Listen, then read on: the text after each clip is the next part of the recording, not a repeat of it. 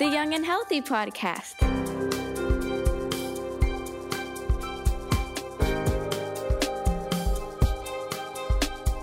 You're listening to the Cincinnati Children's Young and Healthy Podcast. Hello, and welcome to the Cincinnati Children's Young and Healthy Podcast. This is Season 2, Episode 5 of the podcast, and my name is Kate Sutter. I am your host for today. Our topic of conversation today is social emotional learning, and we have two esteemed guests in the studio with us. Dr. Phoebe Jordan and Dr. Aria Fiat are both here to help us explore this topic. Thank you both for joining us today. Thanks for having us. Thank you so much. Excited to talk about this topic. I love that we're talking about this topic because as I shared with you as we were kind of chatting before we got started, this has come up many times just kind of in my life as a parent recently.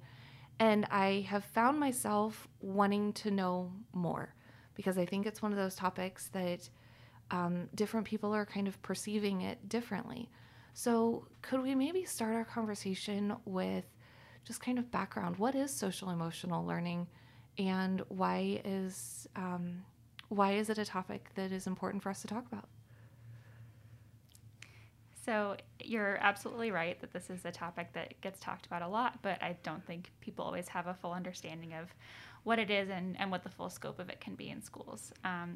So broadly, social emotional learning is the process through which all young people and young adults acquire and apply the knowledge, the skills, and the attitudes to build relationships, develop healthy identities, manage their emotions, feel empathy for others, and make responsible and caring decisions. So it focuses on children's internal emotional regulation and awareness skills, and then how they understand those around them and act in ways that are in service of themselves and others. And what I really like about social emotional learning is that it really isn't one thing, but really it's an approach to educating children and preparing them to be fully human beings in a really challenging world. And school and the world can be very stressful for kids. So social emotional learning is a tool to help them be successful and be empowered to have those positive experiences and continue to excel. So you mentioned school, and so when we're talking about learning, this is kind of an idea. Is that an okay way to put that is applied in classroom settings, or like how should we think about how this comes to life for kids? I think framework is a good way to think about it because it broadly, yes, it is an idea, and then it's applied in certain ways. So it's applied usually through like specific instruction in the skills that we've talked about that's delivered by teachers or counselors. And it's also about transforming the school environment to be really safe and caring, and help all the adults in the school environment apply and practice those same social emotional learning skills. So is it a new framework? Is it a new way of thinking?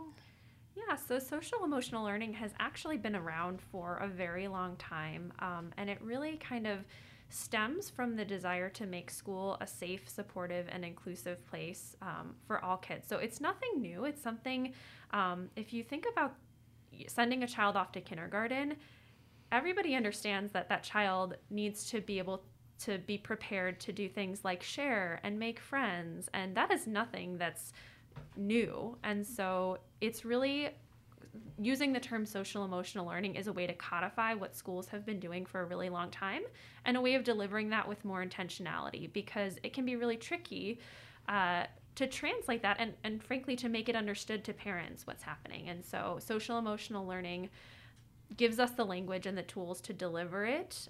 It's not necessarily anything that's been recently invented. So what does the application of the social emotional framework, what does that look like? How does it come to life in classrooms? Yeah, so there's a number of components that are going to be really important for schools to effectively deliver social emotional learning. And what makes everything tricky is that schools are already quite limited in the resources and time that they do have, and so that can put a lot of pressure. But we know that if social emotional learning is going to be delivered effectively, we really have to think about taking steps to universally support all students, teaching them the skills and the tools and the competencies that they need to be successful in all these areas, because we can't assume that kids all come to school knowing these things. But then we also need to be prepared to support those students that need a little bit of extra help mastering those skills. So just as you would support a student who's struggling to learn the math curriculum by building in extra instruction and potentially some extra intervention so that they can be where they need to be in order to be successful, social emotional learning is the same. And so we want to make sure that in addition to teaching all students these skills, we're also checking for understanding and making sure that we're using assessment and evaluation to make sure that students are where they need to be. And if they're not, filling in the gaps through additional instruction and supports. And it really should be very integrated into the school day. So thinking about kind of the teachers' check-in and check-out practices, like maybe there's a time where there's a collective mindfulness practice before we move into the next period of instruction. And then social emotional learning has been applied in many different curriculums that are differently branded and owned by different people. And so depending on the specific curriculum, they might use different language or instructions to talk about, we're going to talk about like emotion regulation today, or we're going to talk about naming feelings today. So there's usually some defined piece, but it's also very integrated into the rest of the classroom. So it's not as much like now we have our social emotional subject period as it is trickled and integrated into the rest of the kids' day. So when I mentioned that it's kind of come up in my my life as a parent, there are some people who have the point of view that it detracts from the more traditional curriculum that kids can and should be learning in school. From what you just described, it sounds like it's more a layer on top, a lens with which we're helping children navigate.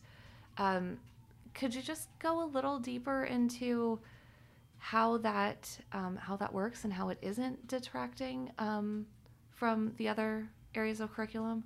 Absolutely. So I think this is always a topic that whenever there's a change in curriculum in schools, like as Aria was saying earlier, schools have such finite resources, and time is one of those very finite resources. So I understand that parents want to be informed about what their child's days are looking like and what is integrated into those days. And the thing that I think a lot of folks don't necessarily understand or isn't described accurately with social emotional learning is a lot of this is applied to academic instruction and about how to help kids develop more self-awareness of their own learning, develop those skills to advocate for themselves, to ask for help, to set goals, to work in groups.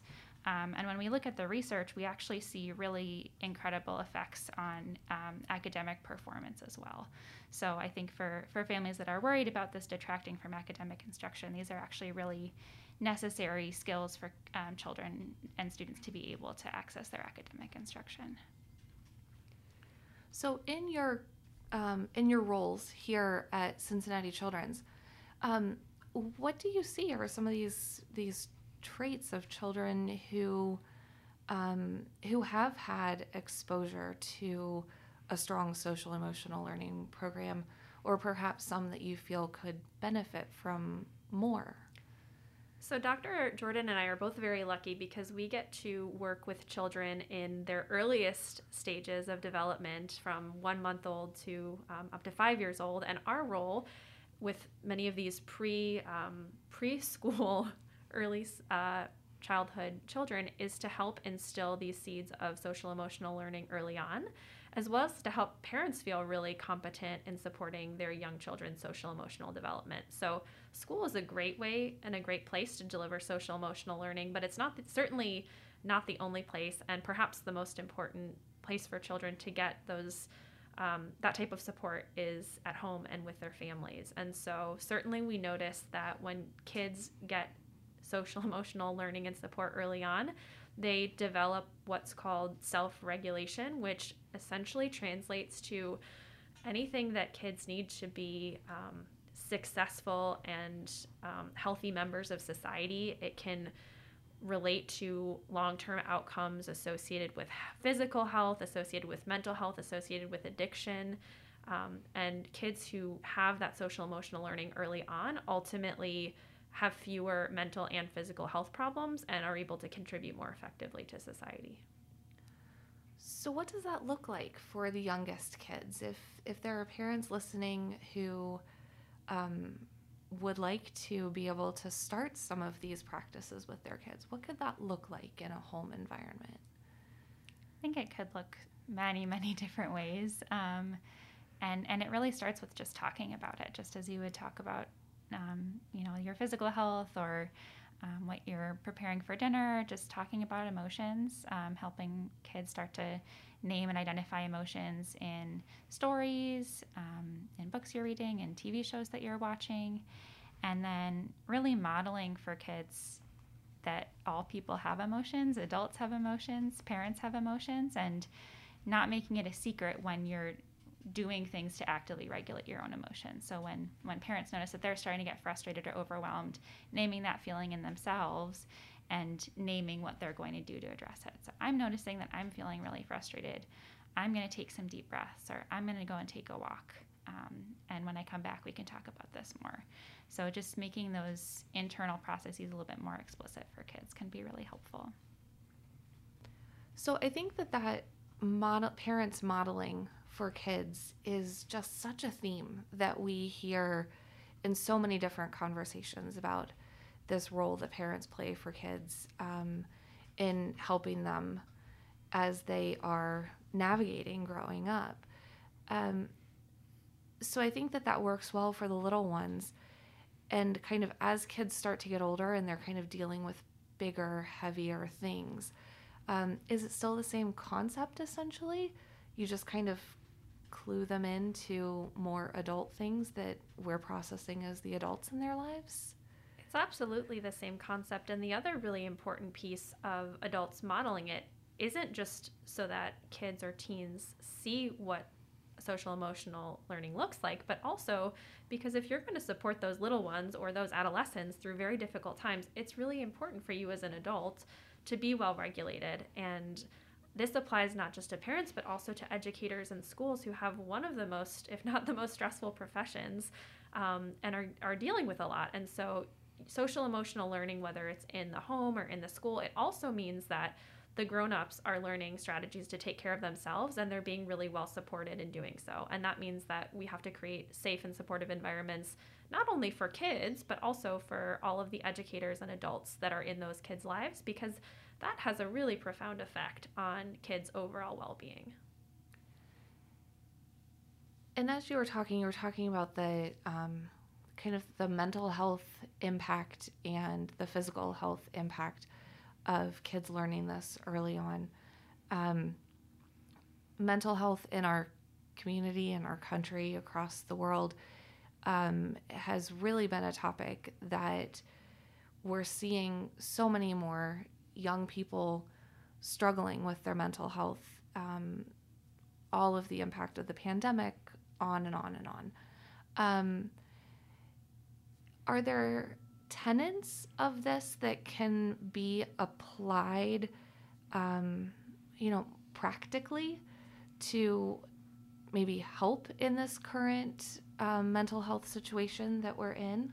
Yeah, so I would argue that social emotional learning is in a way a direct response to help offset the mental health crisis, because realistically speaking, probably 20% of kids, if not more, have some kind of mental health difficulty or disability, and we don't have the resources to address problems, mental health difficulties, once they're in their most severe form for all the kids that need support. So really, in order to help offset that, we need to start by providing this prevention service, which social emotional learning is a facet of. So we're giving them the skills early on to be able to cope with some of these challenges that arise, so it doesn't have the same impact later on. Right, and to prevent some of these challenges from even occurring. So these skills If children are taught that like emotions aren't something that they talk about, or they don't know how to identify their own feelings, like that's going to make these things a lot more challenging. So that's sort of the lens that I see this through, is by teaching these children these skills intentionally, we're not even going to see some of these same concerns that show up in adolescence. But that's really hard to measure, and this is why I think prevention can be so challenging to sell and to advocate for, is because it's not going to happen tomorrow. These are longer, more downstream effects that we're going to see in our population.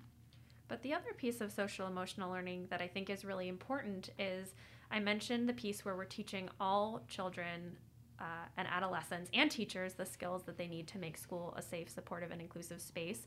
But we're also paying really close attention to the signs and symptoms that certain kids might be falling through the cracks or might be developing some struggles, because we still have a chance to target it before it becomes a more severe problem that is really time intensive and costly to respond to and to treat. And so we still have those opportunities, and social emotional learning involves taking the time to screen for and to detect those problems so that we can really intervene early.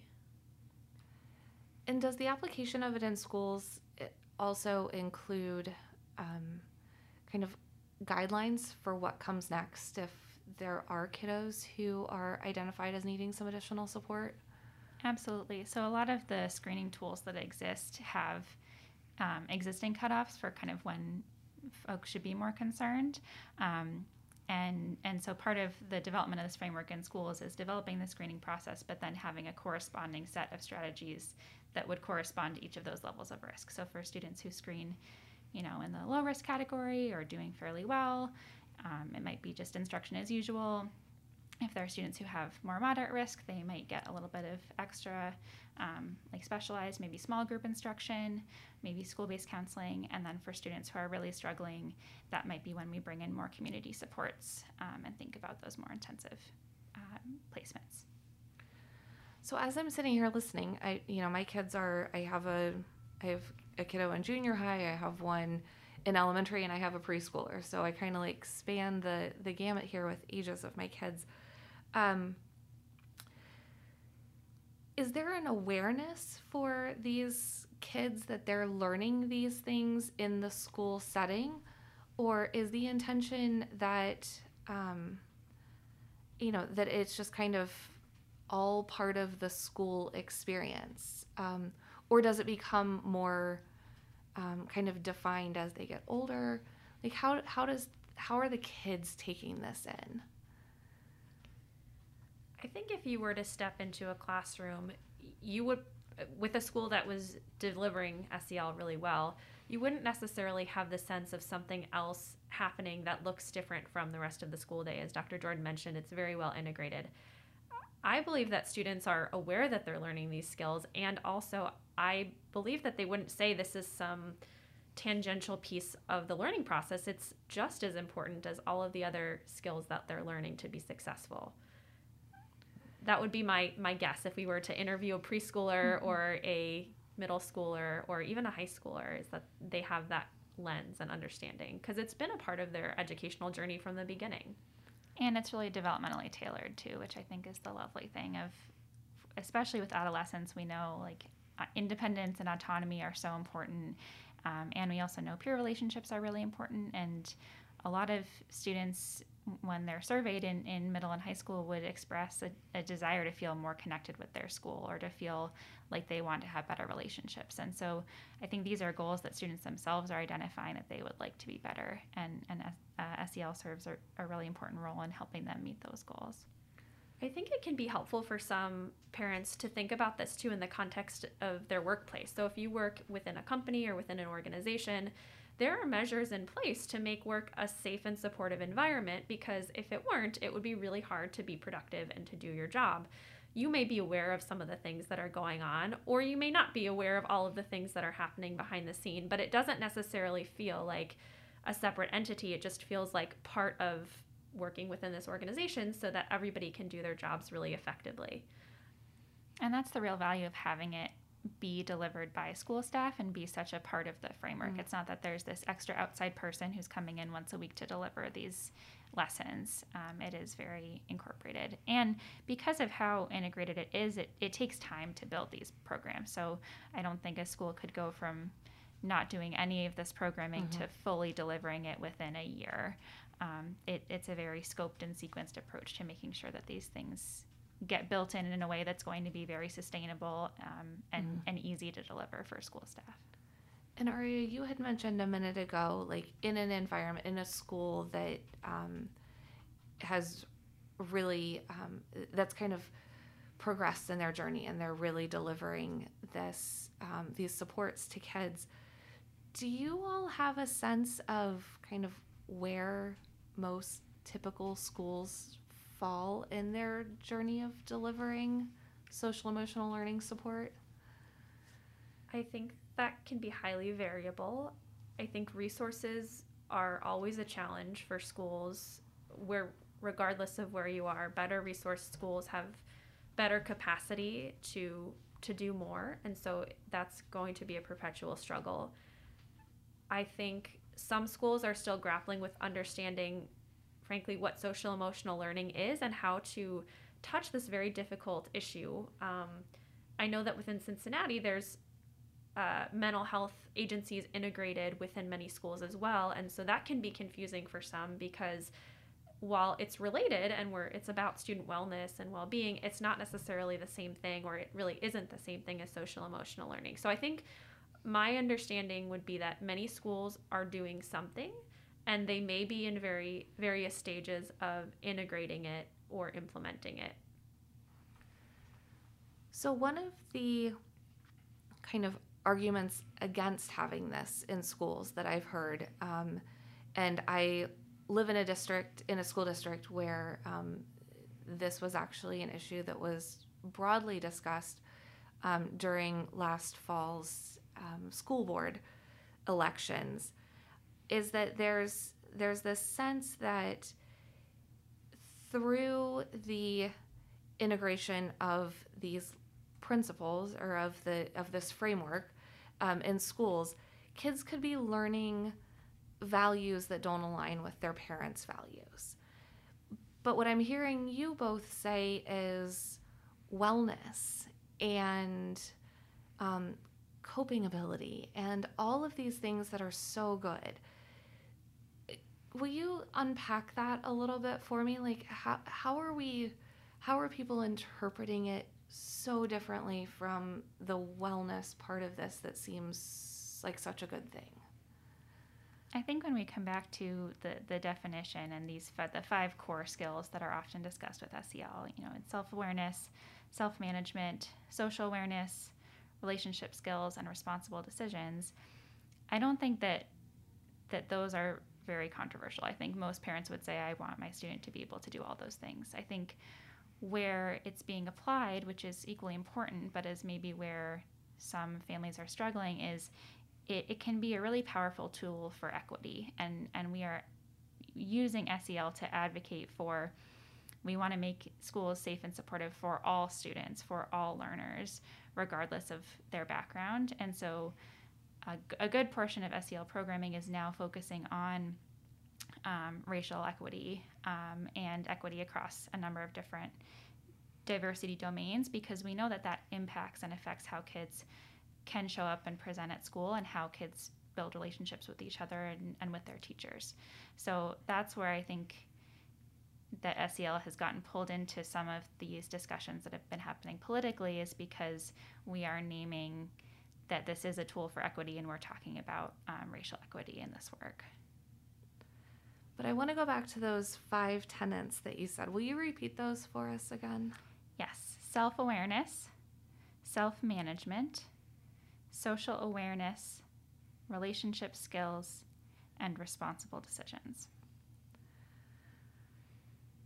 Those are really good things. And I honestly, I'm not exactly sure even where my kids' schools stand. And so if I am a curious, engaged parent and I want to learn more about how this is coming to life for my kids, how should I should I start a conversation like that? I think an important first step is trying to build relationships, bidirectional relationships with your children's school. So reaching out and trying to get a sense of what is it that they're learning and how can you apply some of these principles in your day-to-day life, because we know that's how kids are going to learn it most effectively. There are other resources as well, websites. So CASEL.org is a really helpful resource. It stands for the Collaborative for Academic, Social, and Emotional Learning. And they offer a number of webinars and YouTube videos that focus on specific topics and domains within SEL. And then there's also some resources for younger kids. I know we were talking earlier about preschool age kids through Sesame Street. So they offer a number of lovely SEL focused videos on a variety of topics that are accessible to those younger kiddos. And one thing that we didn't talk as much about with how SEL is delivered in schools is a big part of it is communication with families. So this should not be a secret. Parents should know exactly what is being talked about in their children's classrooms and actively invited and encouraged to practice those skills at home. So transparency is a big goal of this as well. You have answered all of my questions today. Are there any pieces of this that we haven't yet talked about that you'd like to make sure we have an opportunity to discuss? I'm just really glad that we're talking about it. I think it's so important, and it's been such a big culture shift in how we think about educating children and how we think about the whole child and not just the child that shows up to learn their math and their writing and reading and then goes home. So I think it's a really important piece of viewing children for their whole selves in schools and making sure that we're supporting them in all the important ways. And I just have to say, I feel so much hope when I work with these young students and talk to them about these topics, because their level of awareness and ability to have conversations about some of these important skills and how they're applying it, it just really gives me a lot of excitement and hope for the future and what they can bring. I agree. They're incredible little people. And I think that, there have definitely been times where one of my kids will come home and share something that they have done that day, and they've had a moment for mindfulness, or an educator has just taken them outside and just said, let's just take a few minutes to listen to what's happening around us, listen to what's happening in our own bodies. And I have to imagine that some of those practices and that way of thinking likely goes back to this coming to life in their education spaces, and they love it. They're like, it was really cool. I heard things I've never heard before. And, I think that the whole child is such an important part of this, because academics come really easily to some kids and not so easily to others. And talking about emotions and understanding emotions comes more easily to some kids than it does to others. So I love this idea of making more of an equitable playing field. And when I think about what really matters at school, I think about when I was a student in school, and I don't remember a lesson I learned on decimals or a certain book we read in all the details, but I do remember certain teachers who made me feel really accepted and who believed in me, or I remembered when students were kind to each other and that warm feeling that you get. And so I think when there's concerns or questions about, lack of understanding, I come back to that, about how we're really creating these environments that feel good for students, that help them have the confidence and feel empowered to continue on their educational journey, and how powerful that is. Absolutely. And these are skills that I think we're still working on as adults, like how to know when you need to ask for help, how to understand what you've learned and what you need to go back and review. I think about like my time in college, and it would have been a lot easier if we'd talked about a lot of those things beforehand. And so I think these skills can have really powerful impacts on engagement with education and graduation rates and engagement with higher education. The effects are really, really profound. And we didn't mention this, but there have been hundreds and hundreds and hundreds of studies that support these findings, that implementing social emotional learning improves all of the educational outcomes, from graduation to matriculating through the system, as well as longer term effects like physical, mental health, truancy, things like that. I think that's a lovely place to end it. Thank you both so much for helping us talk about this and bring it to life, and hopefully clear up some misconceptions if there were families who had, who didn't fully understand what this is. I thank you both for your expertise and for your time to share this with us today. Thank you so much for having us. It's been a pleasure. You've been listening to the Young and Healthy podcast. Thank you so much. Join us next time.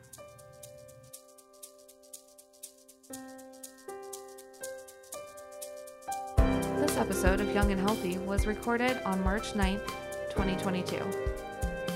The content of the Young and Healthy podcast is for information and educational purposes. Our theme music was created by Stephen Greco, and this episode was produced by Symphony Pits. Follow Cincinnati Children's on Instagram, Facebook, and Twitter.